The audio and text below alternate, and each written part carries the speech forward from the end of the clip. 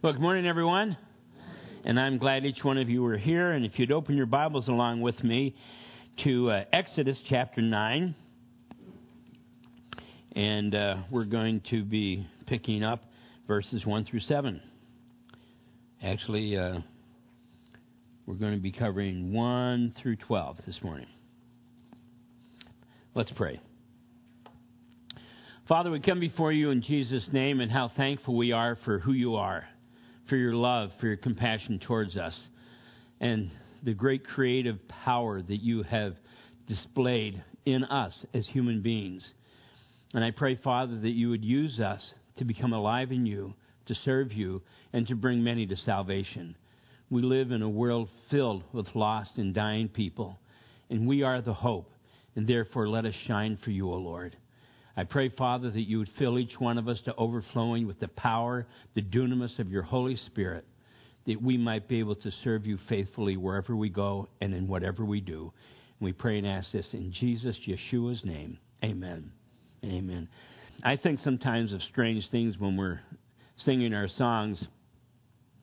And I was thinking of the fact that biologically, every one of us, we have 46 chromosomes. Every one of us. It's called the diploid number. And except for our sex cells, and those are haploid, we have 23 chromosomes. And just think of what a miracle that this is. That the sperm cell has 23 chromosomes, the egg cell has 23 chromosomes, and when they come together, you have 46. And that's when fertilization takes place and a new living being is formed. If that's not from God, I don't know what else can be. And how amazing it is as well. Some people make jokes about this, but I think there's a reason. The egg cell of the woman is XX, the chromosomes. Of the man, it's XY. And whichever fertilizes the woman's egg cell, if she's an X, obviously, if it's an X sperm cell that goes in, it's XX, the baby's going to be a girl. If the Y goes in, then it's an XY, and it's going to be a boy. And I actually have had students say to me, if a woman is XX, why isn't a man YY? Well, he'd be probably pretty like a Neanderthal or something, I don't know. But I think that there is a softness from women that God wants us to have. You follow what I'm saying? And it's just so amazing what a miracle this is. Because when the egg is fertilized, the instant it's fertilized, a coating goes around it that allows no other sperm cell in. Isn't that amazing how great God is? And then this baby, I'm thinking of it because John was telling me Jen's actually in the hospital right now delivering a baby. And this beautiful fertilization of eggs turning into a zygote, turning into a fetus, just how beautiful it is. And then a baby is born. And when that baby is born, that child is a creature of Almighty God with the capacity to be born again of the Spirit, to become His child. And the reality is, it's all of our responsibility to make sure that child does become a Christian and is raised in the faith. Because that child comes out of the mother's womb and it's like, a sponge, waiting to soak up whatever it can. And if a child is soaking up the waves of this world, it's not a good thing. If the child is soaking up the waves of God, it's a very good thing. And the thing that's so wonderful and patient and magnificent about our God is that you could have a child that's born and is raised up, and they're like a giant sponge just saturated with all the crap of this world. And the Lord can use someone to come to them and just wring all that out and let that sponge be open again to receive all the things of God. These are the promises we have. God is so amazing. There is no way you could ever explain life, existence as we have it, other than creation, to the Creator God. And the only reason God created us according to His Word is for love's sake. God loves us. He absolutely loves us. And in turn, we need to return that love to Him. And it seems like I'm getting a little bit off track there, but I'm not. because what we see going on in Egypt is this battle we're talking about. You have a self-righteous, self-sanctimonious man who believes literally he is God of Egypt, and he is subservient to all the superior gods of Egypt, but he is a God, the living representation, in a sense like the Messiah. He is God in the flesh. That's what he believes, ministering to the Egyptians. Then you have Moses, who's been humbled by the Lord for over 40 years in the desert, in the wilderness. And he's coming simply in the name of the Lord. And we have a great conflict that takes place. It's very amazing. And so once again, right here in the first verse, the Lord is asking Pharaoh to let his people go. He wasn't asking for them to be released just so they could go and wander in the desert. Let my people go so they can just kind of wander in the desert and die. He wanted them to be released so that they might worship him. We'll find out as we start reading this portion. Understand, the Lord wasn't really asking Pharaoh to let his people go. We're going to find as we read this portion of Scripture, he was telling Pharaoh to let his people go. The Lord doesn't have to ask permission. He commands, and it is so. He is God. He said, let there be, and there was. And so he is always, he's never out of charge with history. So, when the Lord gives us a command, there's only two responses we can have. There's only two to the Lord's commands. You can't have a maybe. It is either yes, Lord, or no, Lord. You had Agrippa who said, Paul, you've almost convinced me. Maybe tomorrow. There's no maybes with the Lord. It's either yes or no. And the Lord has given us commands, and our only response should be, yes, Lord, yes. You know, for instance, our young pastor, Frank, has been invited by the FCA, Federation of Christian Athletes, to go to Guatemala in October. And because at the Remsen camp that they have here every year, the dirt bike camp, it's amazing how many young people come to know Jesus Christ. Vi and I had the pleasure of being there the Thursday night that Frank was preaching and giving the altar call. And almost the whole camp went forward. Kids that had been witnessed to by others in our church got saved. The grandson of the man who owns all that land and put the track in got saved. We looked up, and the whole front was packed with young men and women turning to Jesus Christ. That's what it's about. And so the Lord gave Frank an opportunity, maybe even a command, saying, Frank, will you go to Guatemala? And there's only one answer we can give the Lord, is yes. No, it's really an oxymoron to say, no, Lord. No, you're my Lord, but no. Because when you say no, Lord, you know what you're really saying? Honestly, I'm Lord. That's what you're really saying. So you have to respond. So we want to be praying for Pastor Frank, and he'll be leaving in October. The Lord is already providing amazingly for his support to be able to go. And what they do is they actually teach dirt biking, and all, of course, every kid in the area comes around, and then they preach the gospel of Jesus Christ to them and take care of other needs. They build facilities and like that while they're there as well. So just keep that in mind, my brothers. And so anyway, we all know that the best answer that we can give to the Lord is yes, Lord, yes. And but the problem is, many refuse to comply to the Lord. And that actually makes them like Satan, because Satan was his own God. And because love requires choice, okay, we have to understand that, people have the ability to say no. And I've shared this with you before, but love requires choice. There's no way anyone can be forced into a situation, and of course they comply because they're being forced, and then you can say they did it out of love. There's no way. Love requires choice. I choose to do this. whether it's in the relationship between a man and a woman or whether it's our relationship with the Lord. It's a choice to do or to not do. But a day is coming when all choice will be removed and it's too late. In Philippians chapter 2, verse 9, turn there, please. Keep your finger here in Exodus 9. Philippians 2, starting with verse 9, I'm going to read verses 9 through 11, talking about Jesus Christ. God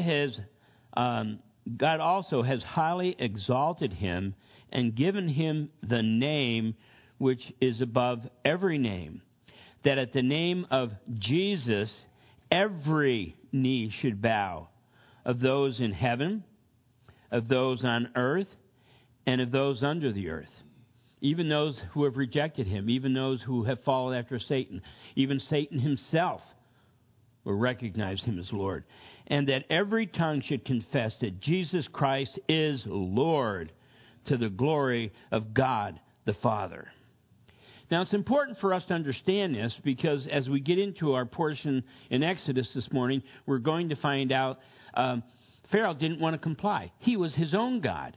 And understand, Pharaoh is an example of many people today. We live in a world that is so chaotic and crazy and even going more out of touch with reality. And it's because men and women want to be their own God. And it doesn't work that way. So in Exodus chapter 9, starting with verse 1, then the Lord said to Moses, "Go into Pharaoh and tell him, 'Thus says the Lord God of the Hebrews, let my people go, that they may serve me. For if you refuse to let them go and still hold on them, behold, the hand of the Lord will be on your cattle in the field, on your horses, on the donkeys, on the camels, on the oxen, and on the sheep, a very severe pestilence. And the Lord will make a difference between the livestock of Israel and the livestock of Egypt, so nothing shall die of all that belongs to the children of Israel.' Then the Lord appointed a set time, saying, 'Tomorrow the Lord will do this thing in the land.' So the Lord did this thing on the next day, and all the livestock of Egypt died. But of the livestock of the children of Israel, not one died. Then Pharaoh sent, and indeed, not even one of the livestock of Israel, of the Israelites, was dead. But the heart of Pharaoh became hard, and he did not let the people go." Now, to me, it's interesting that there is no mention in this particular portion of Moses giving Pharaoh a chance and Pharaoh saying no. It's not even mentioned. And I couldn't help thinking, it's like so many people. Have you ever known that there are some people that it's almost not worth asking them because you know the answer is no even before you ask? Because they've already displayed over and over and over and over and over again what their attitude is. That's why in this portion it says, and God hardened Pharaoh's heart. And in the word there for harden means made it more secure, in his thought process. In other words, in his answer. It doesn't mean that God took his free will choice away. He just reinforced what Pharaoh already believed. And that's the reason I don't think you have that whole exchange between he and Moses of whether he'd be willing to or not. And I think that the question that probably so many people have is, why in the world wouldn't Pharaoh believe God and repent? How could you have all this going on around you? You've seen plague after plague. You've seen the way God is working. Why wouldn't you say, Jesus is Lord, God is God, Yahweh is God, and just give up? But no, he doesn't. He doesn't relent.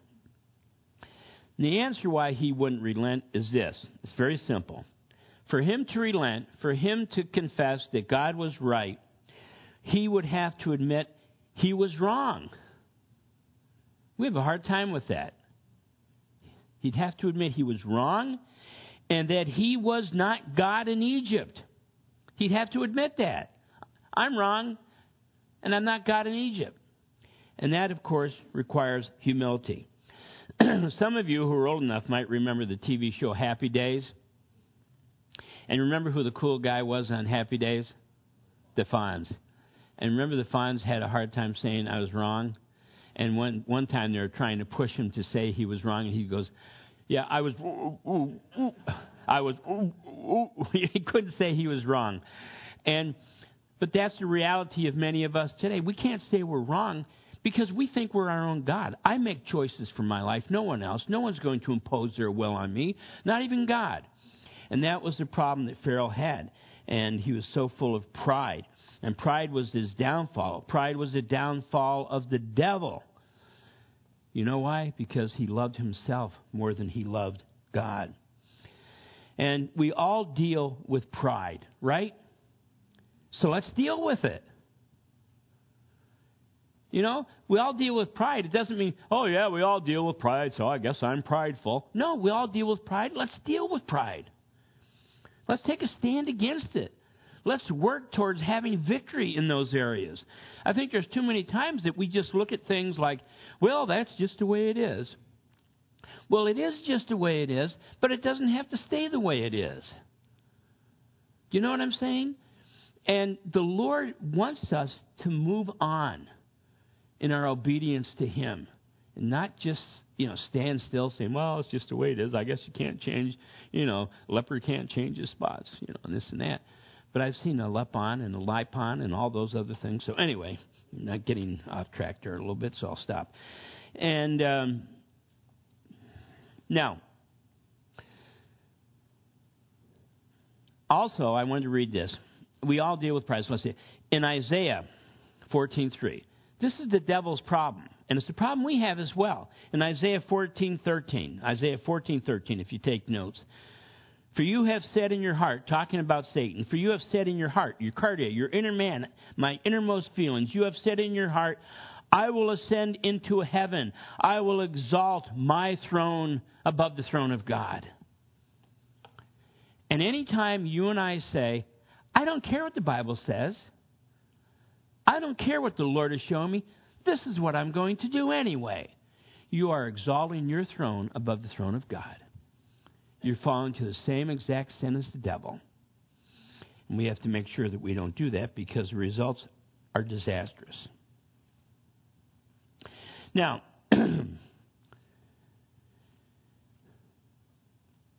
many are much more concerned about being right, wouldn't you believe, than embracing what is right. And how many times have you been in an argument with your spouse or with a friend, and they make a really good point, and you just ignore it and come back with some kind of a counterpoint because they've really proven themselves to be right, but you don't want to admit it? How wonderful it would be if we were able to have discussions with someone and they make, a really good point, and we would simply say, hey, you know what? You're right. How wonderful that would be. And how we would get along better as couples, as people, as a society. Now, to understand the impact of this plague, on all the cattle of Egypt, you must understand that the Egyptians worshipped cows, especially the black bull. They worshipped them. And livestock was a testimony of God's blessing to them. So it starts off here and it talks about, first the cows died because they were worshipped by Egypt. But then the livestock was a blessing from their God. And so to have all the livestock die was showing that their gods were not in charge. And the Egyptians worshiped cows, especially the black bull. And all livestock, was, as I said, was a sign of God's blessing. Now, it's interesting. Archaeologists, you ever go on that station, History Station, look at all these archaeological things? There's one website you want to go to, but be careful when you're putting it in, okay, on your website. And it's called The Naked Archaeologist. And he's not naked. But the whole point is he just takes archaeology and lays everything naked. I think he's a believer, not a Christian, probably a Jewish believer. But it's really, really, really interesting. But anyway, archaeologists have unearthed numbers of bull mummies. You don't ever think of a bull mummy, do you? And the second largest temple in Egypt was in Memphis, and it was set up for the worship of the black bull Apis. And a new Apis was believed to be born on the death of the old one. And this is why they embalmed and buried them, because they were thought to be sacred. And they were buried right in Memphis. Apis was the bull. Apis the bull, was thought to represent all the power of the gods of Egypt. The bull to represent all the power of the gods of Egypt. Remember, Frank and I have been sharing with you that these plagues were also a damning testimony against all the false gods of Egypt. And in this case, we're looking at Apis. And how devastating this plague must have been. Because think about this. Not some or most, but all the livestock of Egypt were killed. All of them. And consider how many years it would take to build up that kind of livestock again. To breed them, to build up, it would take years and years and years. And you can't just go out and buy that much livestock. But here's the thing. When Pastor Frank preaches in the next sermon, he's going to be talking about hail coming down and killing the livestock of the Egyptians. So the natural question you have is, where did they come from? If all the livestock of the Egyptians were killed, every one of them, then in the very next plague, where did the livestock come from? Whose livestock wasn't killed? The Jews. And the Jews were slaves. So it's obvious to me. Pharaoh went and sent to see if the livestock of Israel really were alive, and they were. And he said, guess what? They're mine now. And I think the livestock that we read about in the next place. See, every time in Scripture you read something and you think, well, that's a contradiction. All the livestock were killed, and now they've got livestock that are being killed by hail. How could that be? Well, if you look closely, you can see where they got the livestock. Remember, Israel was a population at least the size of all of Egypt. And so they didn't just have a few cows and chickens. They had livestock, as many, maybe more than the Egyptians had. So the Egyptians just went in and confiscated it. And I always think about, just imagine the physical burden of burying all that livestock. They didn't have refrigeration. You'd probably eat as much as you could. The rest would rot and be foul, and you'd have to bury it in the land. It would have been quite a job. And like we might suffer the inhumanity of man, we as believers, and we do, but as believers we'll never suffer the wrath of God. And whenever the plagues became personal, from the time of the flies, God separated the children of Israel from the children of Egypt. The Egyptians were plagued, and the children of Israel were freed. They did not receive the plague. And but the heart of Pharaoh, of course, became hard. And he did not let the people go. I don't understand that. Now, it's interesting when it says the heart of Pharaoh became hard. The word hard is used here as labe, and it means used for feeling and for will, controlling even the intellect. In other words, it's when your feeling and your personal will even goes above your intellect. I know this is wrong, but I'm going to do it anyway. That kind of an attitude. And the word here for hardened, which is kabah, and it literally means to become stubborn, defiant, and it's implied that it is based on self-motivation, not logic. In other words, not logical. And so when it says he hardened his heart, he just became stupid to the reality of what was going on and just did things because that's what he wanted to do. And as we mentioned last week, God does not compromise. Well, why didn't God? God doesn't compromise. Compromise indicates that you might be partially wrong or that maybe you reacted too harshly. And God can't do any of those things. Everything He does is perfect, and everything He does is based on love. And from the plague of flies to this point that we're looking at, devastation of the livestock, there's a distinction made between the children of Israel and the children of Egypt. And we have to understand that as believers, because we're living in a time the world's going crazy. And the wrath of God is going to be poured out on this world. But we're not going to be here when the wrath of God occurs, because He separates us from the world. The world is like Egypt, rebellious and disobedient to God. And we are like the children of Israel. We are faithful to the Lord, and He's going to remove us. And it's taken from the Latin word raptos, which means to be caught up, to meet the Lord in the air, and there we shall be with Him forevermore. How amazing is that? You really believe that's going to happen? I absolutely believe that's going to happen. I don't have any question. And the times we're living in, the times we're living in, brothers and sisters, are crazy. The violence, we're seeing things in our lifetime that we've never seen before. The trafficking of children. Do you know what I mean? I'm not a violent man, but when I think of the trafficking of children, I'd love to have 3 machine guns. Now, really, I'd like to go in and take those guys and just mow them down. Because that's so perverted. But that's the society we live in, and it's getting worse. It's happening all around us. You're reading the paper about a mother killing her children. Do you understand how unnatural that is?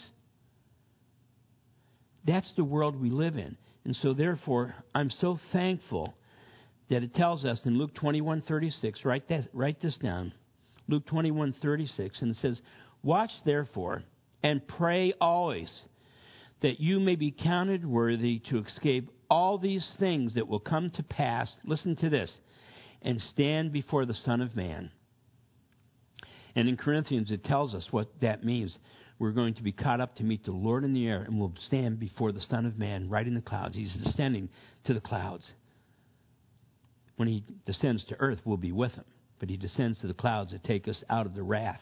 And how amazing is that? See, Pharaoh wanted confirmation that it was true that God had preserved His people, the people of Israel, from this tragedy, and yet his heart was not changed at all. To accept the God of the Hebrews, that He was the one true God, would require Pharaoh to testify to the fact that his gods were false and his leadership was weak. And he wasn't about to do that. He was unwilling to do it. I want to read to you a statement by Professor Richard Lewinwith, and he was probably one of the greatest geneticists, but he was also a proclaimed Marxist and evolutionist. And so Professor Lewontin, that's how you pronounce his name, and he was also self-proclaimed Marxist. And he's certainly one of the world's leaders in evolutionary biology. And he wrote this very revealing comment at a genetic evolutionary conference in 1998. And it illustrates the impact and philosophical bias against Genesis creation, regardless whether or not the facts support it. Okay, now listen to what this guy is saying. Listen carefully. This is the leading geneticist, evolutionary geneticist. Our willingness to accept scientific claims that are against common sense is the key to an understanding of the real struggle between science and the supernatural. We take the side of science. Listen to this. In spite of the patent absurdity of some of its constructs. This is what I'm reading. This is a direct quote from him. In spite of its failure to fulfill many of its extravagant promises of health and life, in spite of the tolerance of the scientific community to understand just so stories, because we have a prior commitment, a commitment to materialism. It is not that the methods and institutions of science somehow compel us to accept a material explanation of the phenomenal world, but on the contrary, that we are forced by our prior adherence to material causes to create an apparatus of investigation and a set of concepts that produce material explanation, no matter how counterintuitive, no matter how mystifying and uninitiated. Moreover, that materialism is absolute, for we cannot allow a divine foot in the door. As the eminent Kant scholar Louis Beck used to say, anyone who could believe in God could believe in anything. To appeal to an omnipotent deity is to allow that at any moment the regulations of nature may be ruptured, that miracles may happen. Do you know what you have here? A religion. You have here faith. I mean, he's saying it doesn't make any sense. It doesn't line up. Our evolutionary concept and understanding of how everything came about. It doesn't make any sense. It doesn't line up. But you know what? We just believe it anyway. Because the only other reality, only other explanation we could have is allowing a divine foot in the door, which we won't do. Okay, verses 9 through 12. So the Lord said to Moses and Aaron, take for yourselves handfuls of ashes from the furnace, and let Moses scatter it towards the heavens in the sight of Pharaoh. And it will become fine dust in all the land of Egypt. And it will cause boils that break out in sores on man and beast throughout all the land of Egypt. Then they took ashes from the furnace and stood before Pharaoh and Moses and scattered them towards heaven. And they caused boils that break out in sores on man and beast. And the magicians could not stand before Moses because of the boils, for the boils were on the magicians and all the Egyptians. But the Lord hardened the heart of Pharaoh, and he did not heed them, just as the Lord had spoken to Moses. It's likely that Pharaoh broke out in boils right in front of Moses when this command was given. Can you imagine what that must have been like? And this now is the first time that God is touching man himself. Everything else was an outside influence affecting man, but now he's physically touching man. And I believe what we read in Romans is also God touching man because of the sinful world we live in. I want you to turn to Romans chapter 11. This is not a popular verse to read today, but I want you to turn to Romans chapter 1, and we're going to look at verses 18 through 27. Romans chapter 1, verses 18 through 27.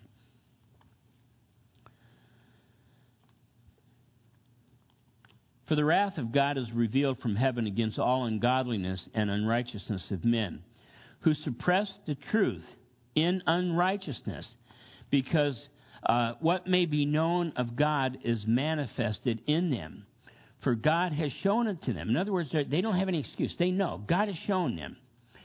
For since the creation of the world, his invisible attributes are clearly seen, being understood by the things which are made, even his elemental power and Godhead, so that they are without excuse. No excuse. They know. God has shown them.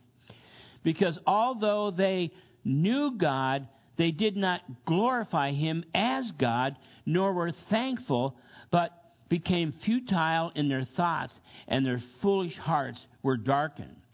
Professing to be wise, they became fools, and changed the glory of the incorruptible God into an image made like a corruptible man, and birds, and four-footed animals, and creeping things.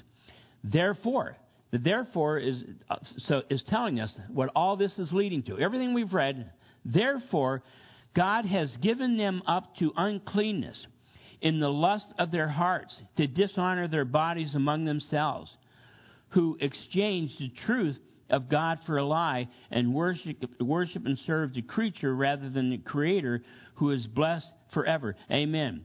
For this reason, listen, God has given them up to vile passions.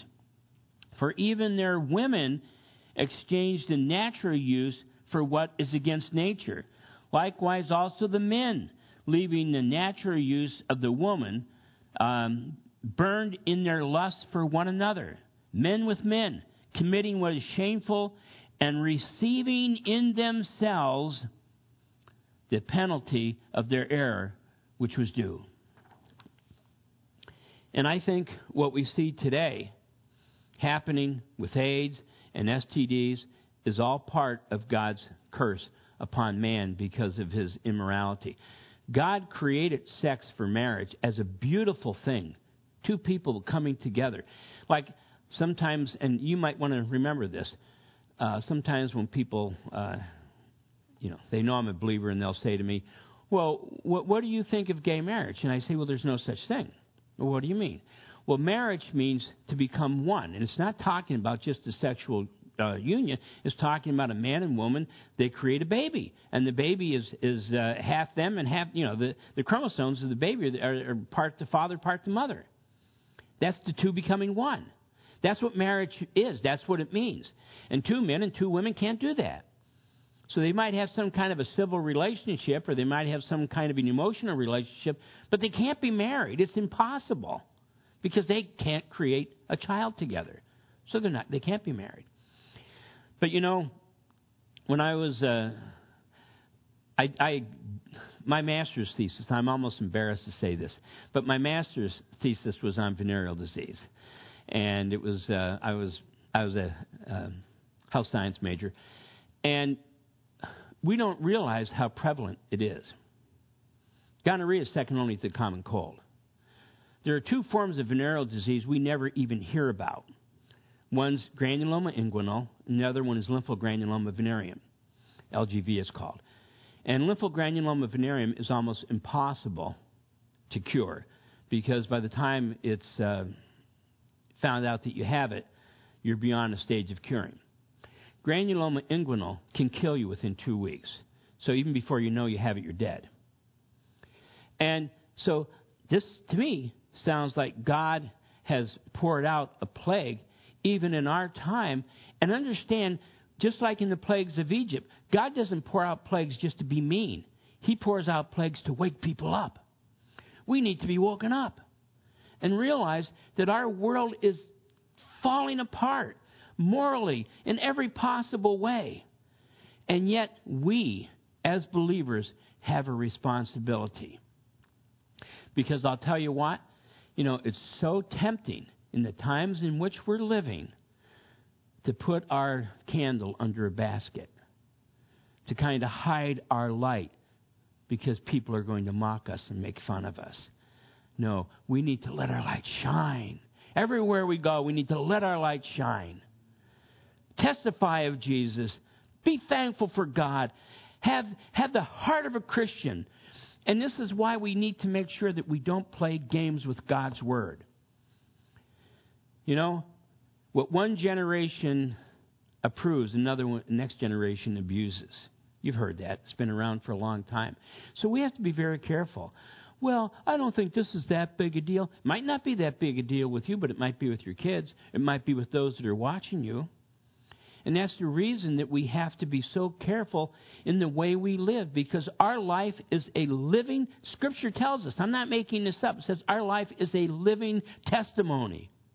Everywhere you go, everything you do is a living testimony. Does that mean you'll be absolutely perfect and never make a mistake? No. But people have an ability to look at your whole life. And they know that even a good person slips and falls and makes mistakes. The only difference is we get back up. We start moving forward in a right relationship with God. Because this kind of plague that we're reading about in Egypt is on our nation. Might not be visible boils that we see now, but they're there. And because of these boils, false religion was out of business. And because no priest could stand before Pharaoh or before his God with any blemish on his skin. It was against their religion. And God's judgment will fall on false religion in the last days as well. We're going to be gone. and then God's judgment is going to fall. It's interesting. It's a very similar thing. In Revelation 16:2, it says, so the first is talking about the four angels with the bowl judgments. So the first went and poured out his bowl on the earth. Listen to this. And a foul and loathsome sore came upon men who had the mark of the beast and those who worshipped his image. And those sores are translated boils. I shared with you how many of the things we see in the plagues of Egypt and many of the things we see in the wrath of God being poured out on earth after the rapture of the church are somewhat similar. But understand, and we have to remember this, the reason God allowed 10 plagues is so that people would have 10 opportunities to confess and repent and to change. And I personally believe many of the Egyptians did.